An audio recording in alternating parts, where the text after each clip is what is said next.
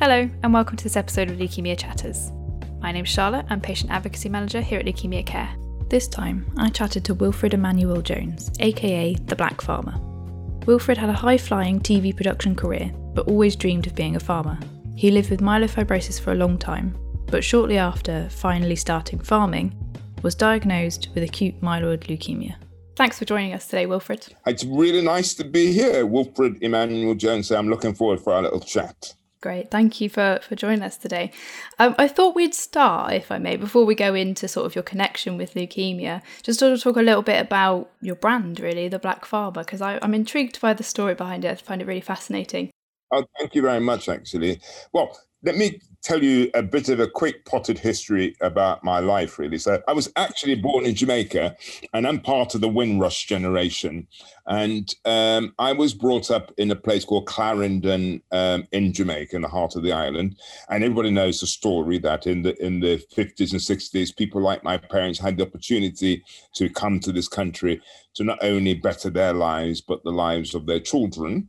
And my parents moved to Birmingham. And then as a young boy, I joined them 3 years later. So I was brought up in a place called Small Heath in Birmingham. I'm from a family of 11.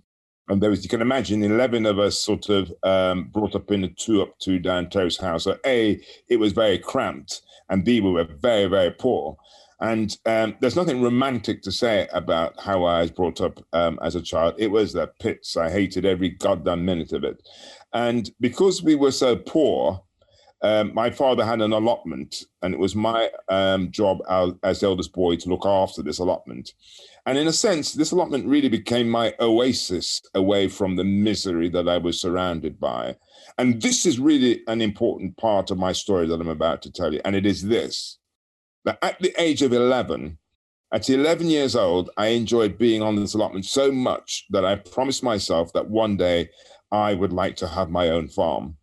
And it was a promise that I lodged into the back of my mind. And everything that I subsequently did in my life was to try and get into a position to buy this farm. Now, it took me some 35, 40 years to achieve it. But one of the things I like to say to people, especially young people, you have to have the audacity to dream and dream big. One of the things about being English is that they tend to be quite reserved, and they don't like the idea that you put it out there. It's very much an Americanism to have big dreams. Well, I think that there's not many things we want to try and copy from the Americans, but having big dreams is one of the things that we should copy, because, you know, you don't come from society's dustbin heap and achieve the things that I've done unless you are prepared to have big dreams. Anyhow, I could tell you a long story if we had more time for this podcast, but, you know, I did a variety of things. I eventually ended up in food. And the only reason I ended up in food is because I left school without any qualifications. I'm dyslexic. And in those days, if you was thick, if you weren't educated, they were thinking, what the hell can they do with you? And catering seemed to be the only place where you could go. That's very different from today. You know, catering is it's a glamorous profession to go into. And I think that was really because of the cult of the celebrity chefs that created that. Anyhow, I went to catering college. I worked in a variety of restaurants and hotels. And then I got a job at the BBC as a producer director, which is like, you know, crazy how I managed to sort of get that, my sort of foot in the door there.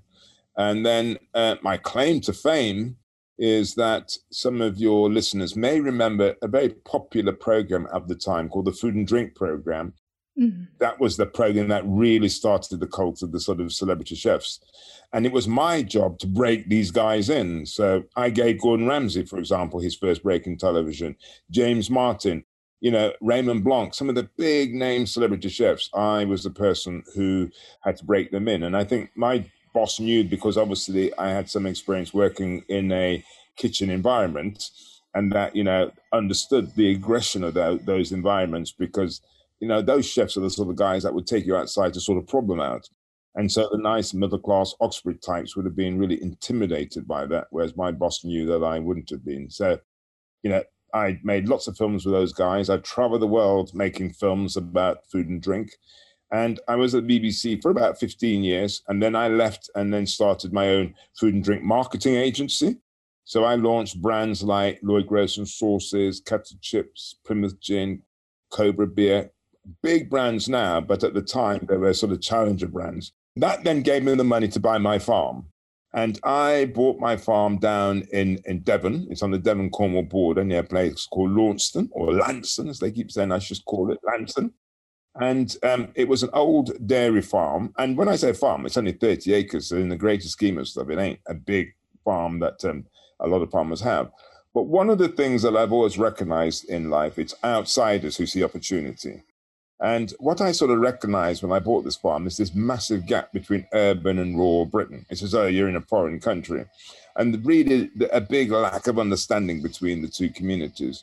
And that's when I saw an opportunity to create a brand that could bridge that gap. Because the only way that you are going to be able to create a sustainable business is that if you get urban Britain on side. And a lot of people from rural Britain tend to sort of not think they need to do that, but that ain't the case. And what I want to do is that I wanted to create a brand that was going to make a real point. And, you know, we're a purpose-driven business. I don't subscribe to the idea that all you do is do foods or do products and you don't get involved in the greater good of either the nation or globally. So everything about the Black Farmer is a purpose-driven business. So what I wanted to do was to use my profile in that business to either start a conversation or to bring about change. And when I decided that I was going to launch my own brand, because I wanted it to mainstream, I thought I do not want this to be an ethnic brand. I wanted it to be very mainstream. So that's why I went into a sausage, because everybody loves a sausage. And I thought, right, I'll do a gluten-free sausage, which was gluten-free that could be consumed by the mainstream. And then when I was thinking about what to call the brand, I was scratching my head thinking, what the hell am I going to call it? And then one day it came to me, all of my next door neighbors used to call me the Black Farmer. And I thought, whoa, now that's a pretty good brand name. Not only is it a really good brand name, but it has an edge to it. And it begs a question. It begs the question, well, how many Black farmers are there? You know, you wouldn't be able to call yourself the Black Farmer if we were in South Africa or in America, because there's tons of Black farmers. It only works because it's unique in this country that actually, at the time, there weren't any sort of Black farmers. And so that's the reason why it's called the Black Farmer. You know, I'm a branding man. And most people make the mistake of thinking it's just about the quality of the product. That's really important. But, you know, people don't buy your products because you do fantastically great tasting food and because the price is right. It's also because of what you stand for. What are you trying to do to contribute to the greater good? So I hope that explains a little bit about the Black Farmer brand. Definitely. It's a fascinating story. And I just wanted to pick up briefly before we go into a diagnosis about what you say about wanting to change things. Is it purely for you about change in farming, or are you hoping for a wider change in society in terms of what is your long-term goal when you say you want to see change from your brand? It doesn't really matter what I did. You know, I want to see a wider change in societies in all sorts of levels. And it comes from the fact is that if you're poor, if you're on a society's dustbin heap, I know, I've experienced how hard it is to really pull yourself up from that position. You know, how difficult it is to get opportunities, how really difficult it is to sort of progress. Now, I'm unique in terms that I managed to sort of do it. And therefore, it is really important that for people like me who's been through that pain, help those others who are trying desperately to try and get a break, to get those opportunities, because it was really, really tough. And, you know, one of the things that I always advocate to people is that my success today is because I have found guardian angels, people who've gone out of their way to give me a break, that they have not followed the protocols or the conventions that most people get their jobs by going through some protocol and invention. If I had to go through protocols, conventions, I would never be where I am today. So one of the things I hate is human resources, because it all starts profiling. And if you don't hit the profiling, if you don't have these, you stay on society's dustbin heap. It takes the courage of individuals that help people like me to sort of progress in the world. And so that is one of the things that I will be keep championing. So in farming, for example, just to give you a bit of an example of something I'm really passionate about. If you're an immigrant and you come to this country, you're automatically at a disadvantage of going to farming, because most farmers get their land handed down through generations. It's usually the eldest son that gets it, and they get hundreds and hundreds of acres because land is really expensive. So if you're an immigrant, you already don't stand a chance. But there is also a lot of land that are owned by big major institutions, be that the duchy, be that the universities, be that the National Trust. There are tons of organizations that owns a lot of land. You probably find that your bloody organization owns land somewhere. And then what they then do is that they will have land agents who will then lease that land out. And what they do is they lease it out to the traditional, typical families. And a very simple thing that those corporate entities could do to bring about change is say to their land agent, okay, 10% of my land, I want you to deliberately go out and find new people to lease this land to start bringing new, fresh blood into the industry. Farming is one of the biggest closed shops that most people don't sort of understand and recognize. And I want to bring that to people's attention so we could start sort of demanding change. Because farming connects you to food, the food chain. And we're all consuming foods, we're all spending our money. They've never been held to account. And so that's one of the things I think we could start actually looking at and saying, we want to bring about change in this industry, as it were. Yeah, definitely. It sounds like a really important conversation to be had. And I guess my final question is, I was wondering whether you'd seen a change in the last year with all the wider conversations about racism that have been going on. Have you seen more interest in your brand, or is it very much been steady for you? The best thing that's happened to me is Black Lives Matter. You know, there's no denying that. It's been really good for me as a business. Now, it's all well and good that I sit down and I enjoy the spoils of that. There's suddenly been an awakenness. But for me, it's about, where do we go with that? So people are, for example, in a couple of weeks' time, we have Windrush Day. I wonder how many people know there's Windrush Day. What are the organizations going to be doing to celebrate people like from my generation? And then we have Black History Month in October. So the thing that I'm a bit sort of concerned about is that, you know, they'll have special events, but actually you do not get any changes in the wider society. And that is what I want to see. And I still think we're a long way away from that. You definitely see more Black faces on television. You know, you're seeing faces, but does that actually get to the point where we're seeing bigger changes in society? Because diversity, I'm a farmer, you know, and farmers know that what you need is diversity. If you don't, your crops will fail, your animals will be diseased. So nature tells us that diversity is critical for us to prosper. So we need to take the lessons of nature within our industries rather than actually thinking that by surrounding ourselves with people that we feel we have something in common with, we're from the same background, is the right way of operating. It isn't. It's about having the courage to allow diversity.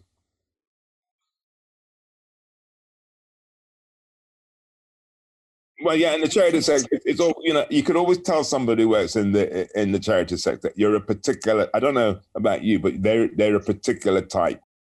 Okay? They're a particular bloody type. And I just think what it needs to do is that it needs to allow in, not just, you see, what everybody cares, okay? And how they care, they show it differently. You know, the amount of organizations I volunteered to help, because, you know, if you've had leukemia, it's a pretty nasty thing.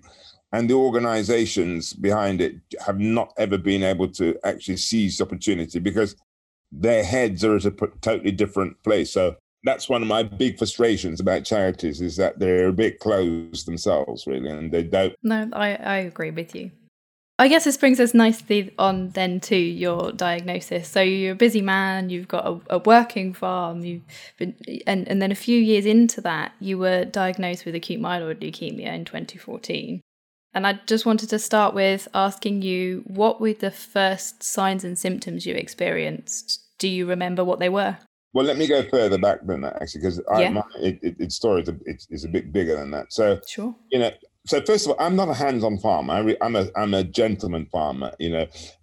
What I say is that the more time I spend on my farm, I'm not doing my job. My job is to go out there and to tell people about the brand and sort of marketing. So I don't want anybody thinking that this is a guy there milking cows I don't. I've got my next door neighbor who I employ to do all of that sort of stuff. Now, I had a condition called myelofibrosis, and I had myelofibrosis for about 15, 20 years. And, I used to go and have regular catch-ups to make sure that it was contained, because what my consultant said, look, there's a 1 in a million chance that it may actually convert to sort of leukemia. But I sort of lived with the condition for about 20 years and then nothing happened. And then, it just happened that I, started to feel, quite ill. And what tends to happen, and a lot of people who've had acute myeloid leukemia will probably be able to remember themselves. You feel very tired, but what tends to happen is you put these things down to other things. It's the biggest bloody mistake we make. You just put it down to other things. And if I look back at that week, before I was rushed into the hospital, it was weeks where the signs were, boy, you need to go and get something out, but you just keep pushing yourself through. And then I could just remember that I was so exhausted and I was feeling really bad.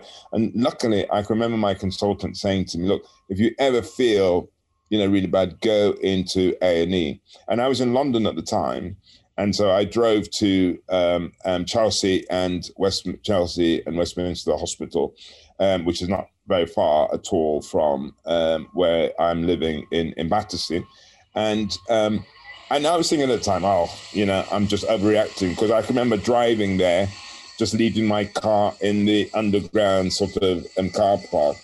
But then I started to sort of really deteriorate.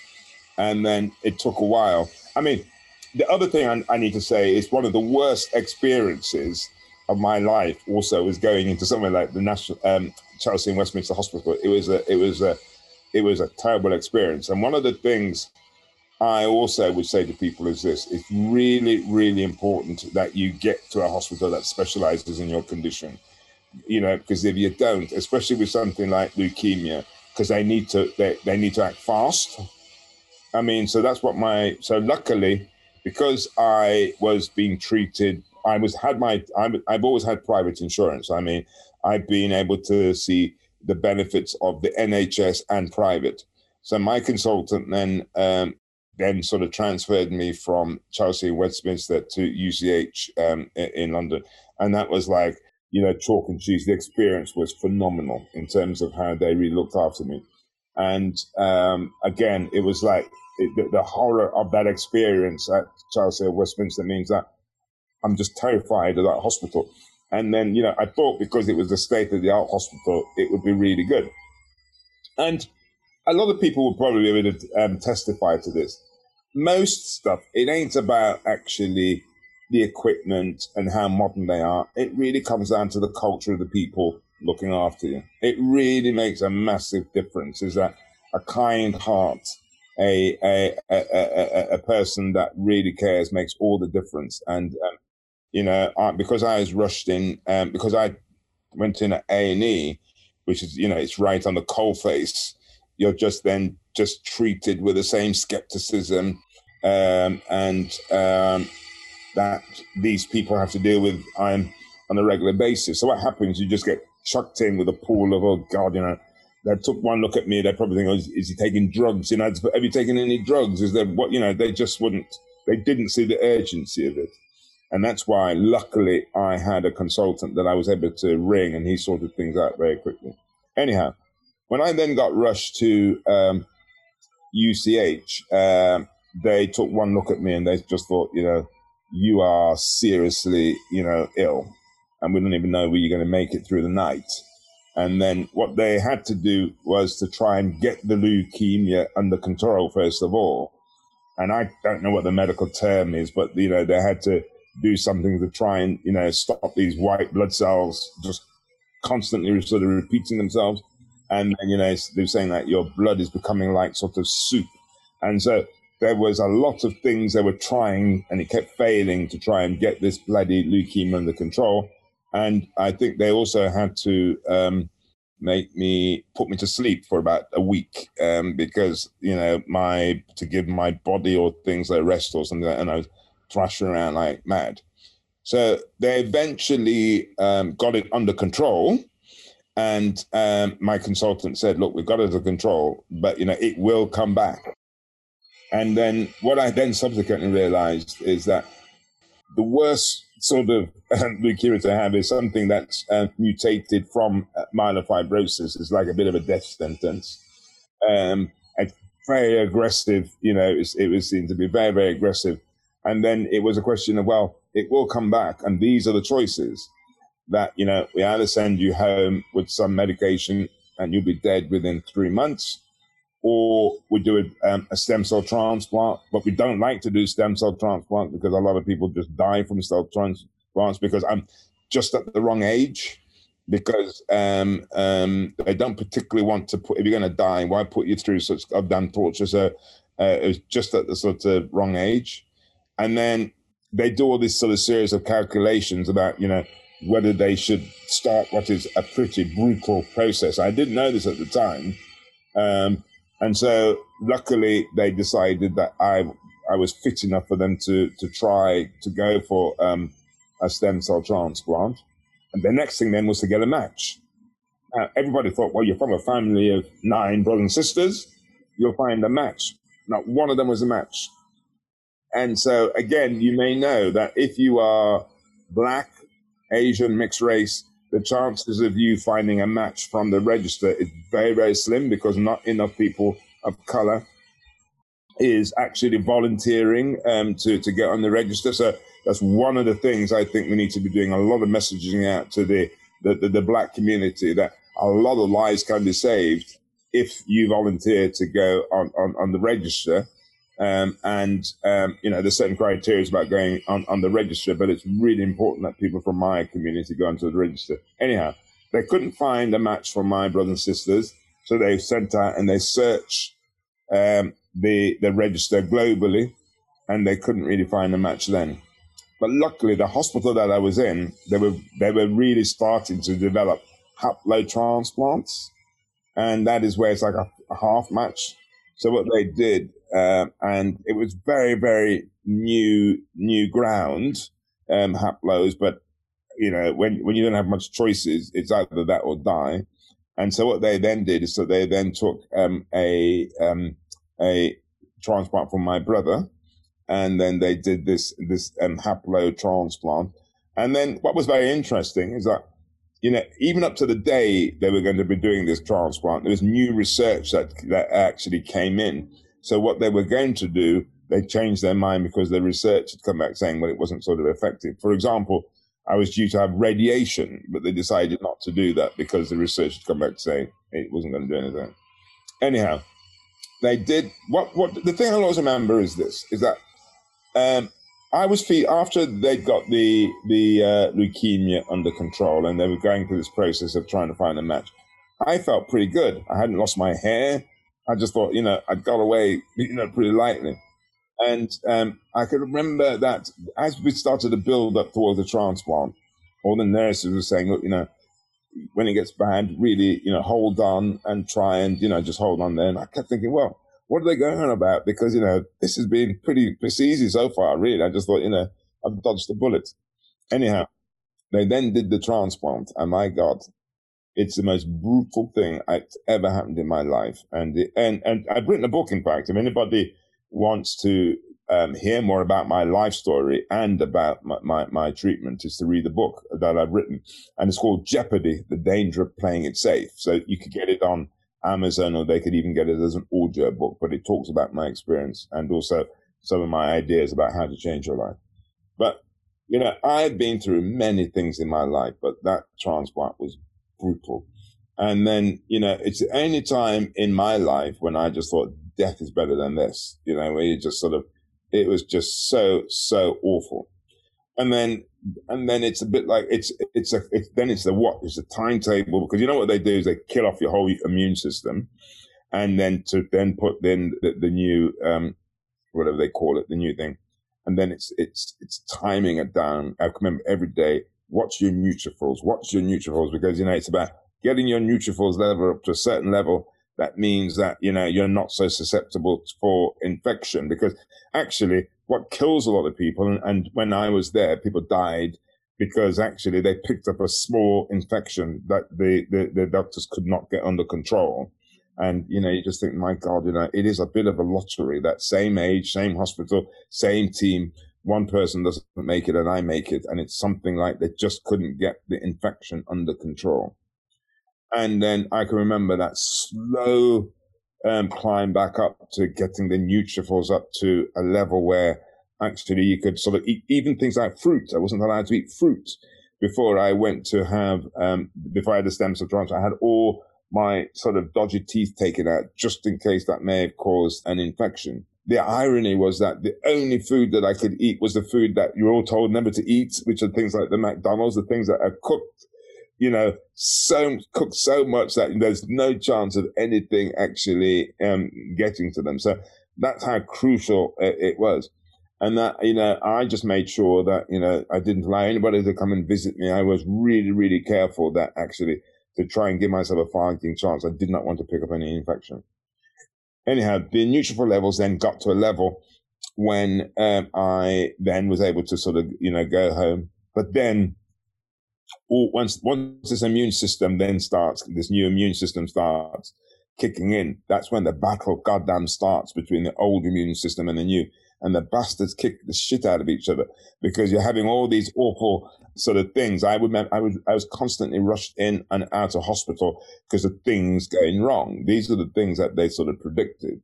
And then one of the big consequences of it was something called graft versus host disease. So if you look at me now, if you look at my skin, this is a loss of this pigmentation. In case you people can't see me, I've got a loss of pigmentation.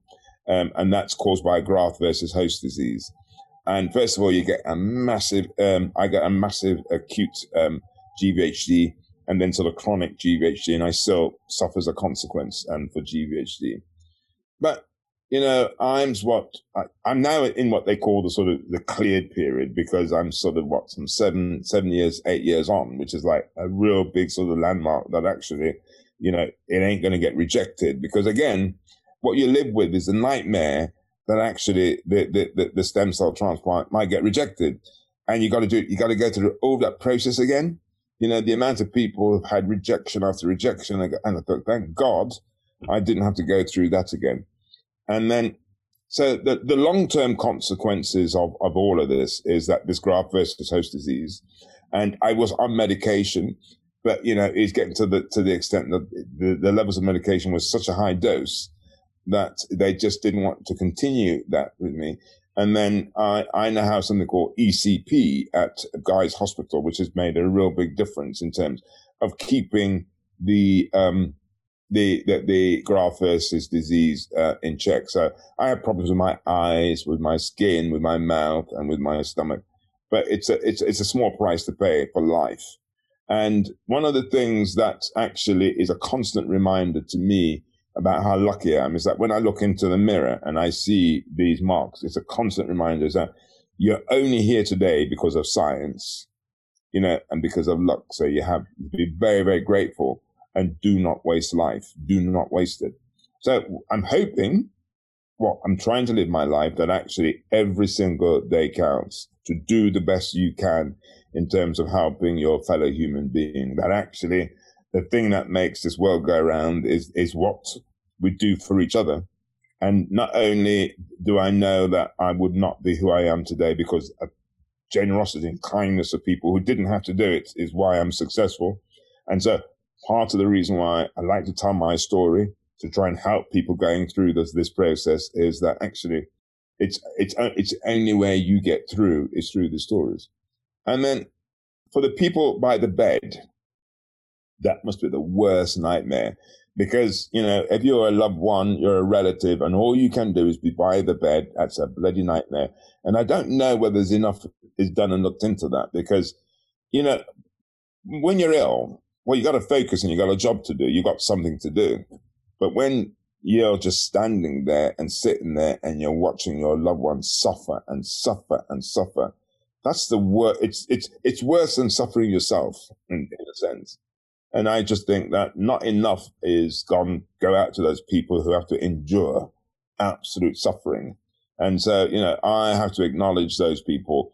And then there's a special part in my heart for those people because it's an awful thing. So, I'm, as I said, 7 years on, I'm still alive. I've had an extended life and I want to treasure it as much as I can. Enjoying Wilfred's story so far? Before we get back to it, we've got a special offer for all you podcast listeners. You can now try Black Pharma products at 15% off by using discount code LukeCare15, that's LEUKCARE 15, at theblackpharma.com. Enjoy! So I'm intrigued with all you've said about the long-term impacts, whether it drives you to achieve those goals you were talking about in the beginning, or whether it's caused you to slow down a little bit in life, or is it a little bit of both? I haven't slowed down. And I've always been driven. I'm still that guy from the gutter trying to climb out, out of the gutters. So that is still in me. But the thing about being successful in life is not being afraid. And that one of the interesting things about COVID is being one of the great teachers for us, so people are prepared to learn the lessons. And in the West, people surround themselves with certainty. They think there is such a thing as certainty. Well, the only thing that is certain is that life is uncertain. And therefore, the only challenge we have in life is how to make a friend of uncertainty. The amount of people who then panic if some form of certainty is taken away, they lose their job or something happens to them, they go into a spiral because they think that somehow they're owed some form of certainty. The best thing, a mindset, is that you need to put your arm around uncertainty and walk together towards the future. When you've been through the sort of experience that I have, and a lot of people have been through this, that tells you that there is no such thing as certainty. And that actually what you need to do is build a life around this gift of uncertainty. So rather than seeing uncertainty as horror, it is a gift because it helps to give perspective in life. And that's the wonderful thing that we should all really have, is perspective. So that's what that leukemia has done. Because, before that, the shit hot guy, I've done pretty well, and I'm doing pretty well, but it's whack. Well, you think you're doing pretty well, boy. Now deal with this. Here's a bit of uncertainty to get you to appreciate and to get sort of perspective, really. Because I work on the basis that most people surround themselves with a white noise of living. When they look at their lives and they analyze their lives and they analyze their days, most of their day is full of shite. Things that don't matter are not important. Now, when you go through the sort of stuff that we've been through, you really do focus down onto what is important. And so if there's anything I would like to advise people to do is actually don't wait until you get leukemia or some pretty terrible condition to get perspective, to get focus. Try and do that as quickly as possible. And I wanted to pick up on your mention of COVID. I think a lot of blood cancer patients have struggled, particularly ones in remission for a long time like yourself, who were labelled as vulnerable again, despite being quite considerable, time away from that period of their life. Did that affect you at all, being labelled in this way? I don't give a shit. You can label me how you like, but I can remember at the time. Because, I'm even now, before COVID, I would always pick up some sort of infection in the winter. I was always being know that, I don't travel on public transport. I'm very, very conscious not to really pick up any sort of unnecessary sort of infections. I've always been very conscious about that. So when the whole thing started off, I was way ahead before the country started to get into gear about actually, this is pretty serious. Because what I did not want to do is end up in hospital again because I was on immunosuppressants as well. So I did not want to end up in hospital because I didn't take this thing seriously. So, I was very, very happy to lock down, very happy not to surround myself with sort of people. And I've been very, very cautious. And so I've been grateful to have been on this vulnerable list because it meant I had my vaccine much earlier than most. actually there is some sort of higher priority. So yeah, label me as much as you bloody want to, because actually this corona thing ain't, it's nothing to play with. It's pretty serious.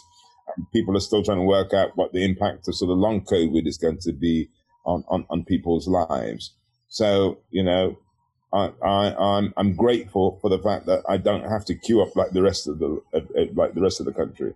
I find it fascinating what you say about you used to avoid public transport anyway and things. I think that's the message we've been trying to get out there, is to help you cope with the COVID situation. Think about how you coped with infection beforehand. Exactly. Leukemia patients have this unique perspective on dealing with infection that the rest of us are struggling to deal with.